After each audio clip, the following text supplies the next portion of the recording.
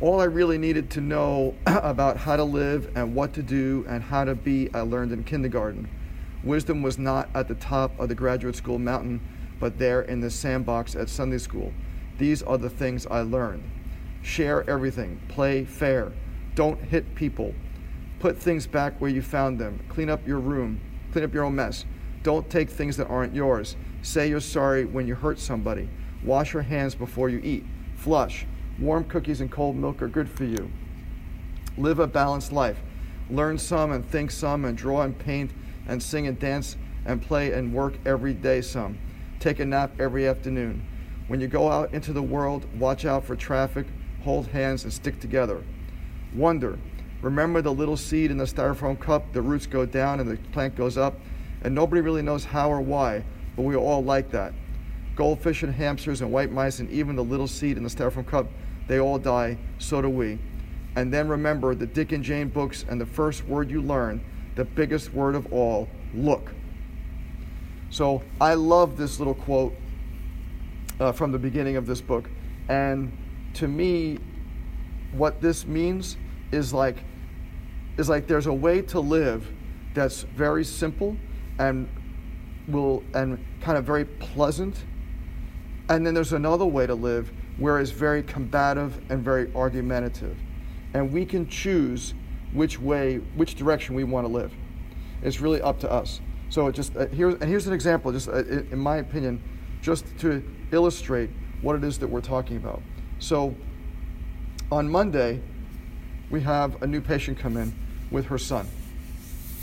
And her son's got some issues, and she's got some issues and stuff.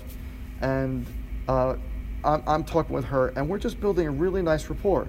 You know, we train our interns to build rapport.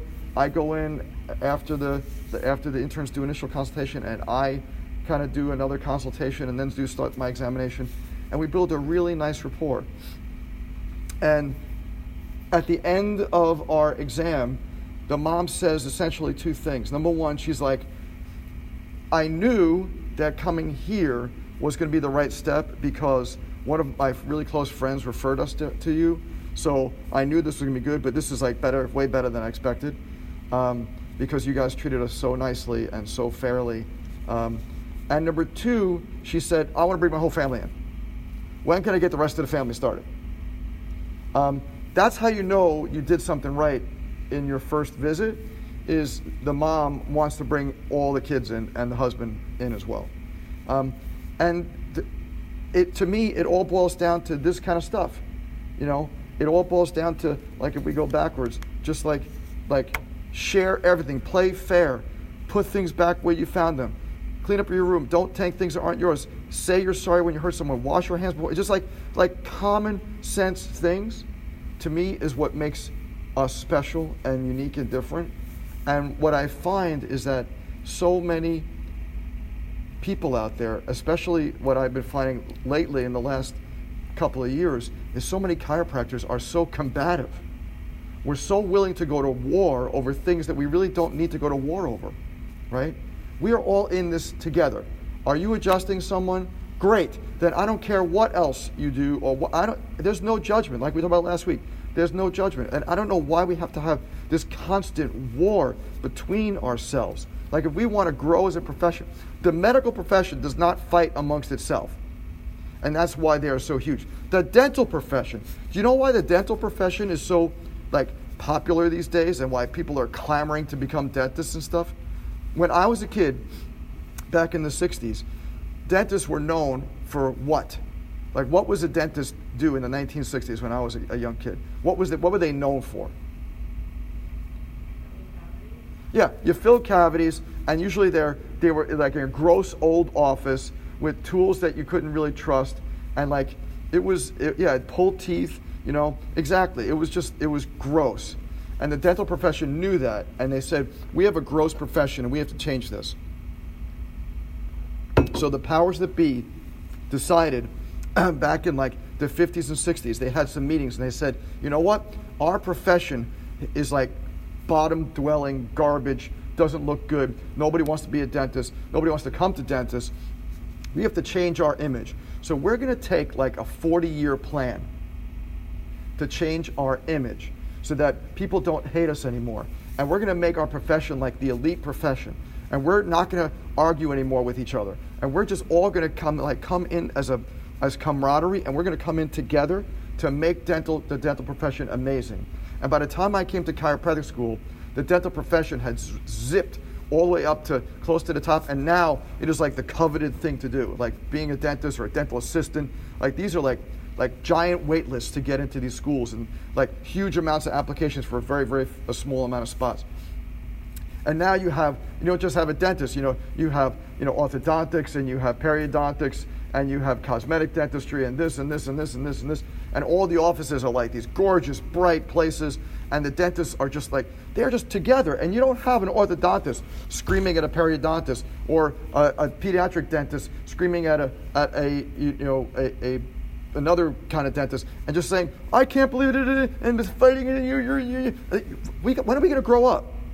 When is chiropractic going to grow up and take the lessons from dentistry to try to all be in this together, right? So there are people saying, oh, Gonstead, and Thompson, and CBP, and they start pointing. I'm like, really? Or one school. Well, my school is better than your school, and this school, or my ACA, ICA. Well, who cares?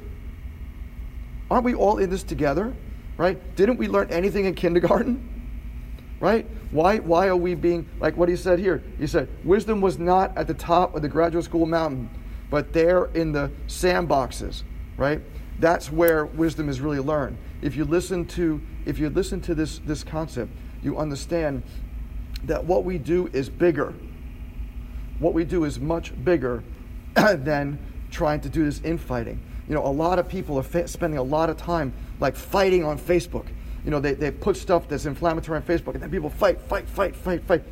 Why? Why are we doing that? What is the point of all this? We're supposed to be doing this for our patients, right? The patients, to me, are the number one reason why I go into the office. The kids, I want to see the kids. I want to see the pregnant mamas. We had a mama come in on Monday. She's like, my baby is head down. Like, yeah. All of us are cheering and stuff. That's what we want. I don't need but then there are people out there who are saying, well, chiropractors really shouldn't be doing Webster because Webster technique is really practicing obstetrics. I'm like, wait a second. A chiropractor is telling me that the Webster technique is practicing obstetrics? How is that? I'm not touching the baby. I'm not going near the baby. How is that obstetrics? But there are people out there who want to pull what chiropractic is down, because they're just stuck in this combative state. So my comment to this sort of stuff is, think about the people, right? Think about the people. Think about why it is that you became a chiropractor in the first place, right? I had a patient ask me that the other day. Why did you become a chiropractor in the first place? And I said, because when I was a kid, I had horrible asthma, and after going to a chiropractor for a couple months, I watched my asthma disappear, and he never treated my asthma. He never said, I'm going to make your asthma go away. He just said, I'm going to take your body and make it work better. And it did.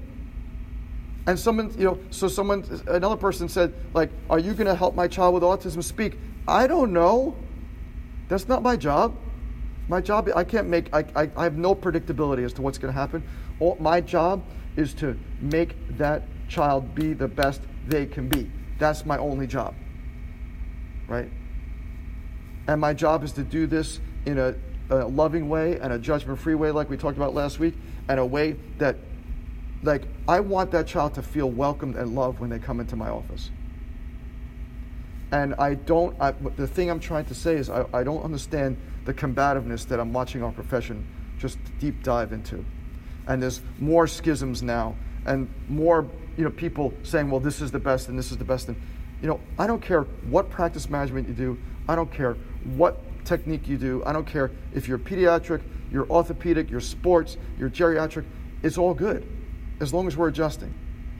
But could we possibly learn to not put each other down? Even here at the school, could we possibly learn that we don't have to put each other down? Right? That all of us are in this together.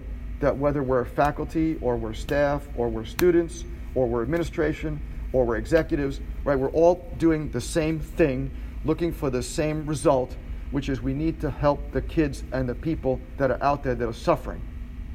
because there's a crazy amount of suffering out there, and we don't need to add more suffering by thinking the wrong thoughts. What we need to do is focus on what we want to think of. And to me, what we want to think of is everything I learned in kindergarten, right? And I want you guys to think about your experiences in kindergarten. Hopefully you had a nice experience. I remember playing a lot, right? I remember playing, I remember reading, I remember playing with blocks. We had all these really cool big blocks that I played. That's what I remember. And that's how we built friendships, and we played in the sandbox, we played together, and we learned to do these sort of things. And why can't we play together and just hold hands, right? I want us to think about that as we move into the spring. Spring is finally coming out, and it's so beautiful. And I would love to see the beauty that we are seeing out there with the tulips coming out and the buds on the trees and that kind of stuff. I would love to see that beauty matched by the beauty of all of us kind of working together the way I know we ought to and the way I know we can.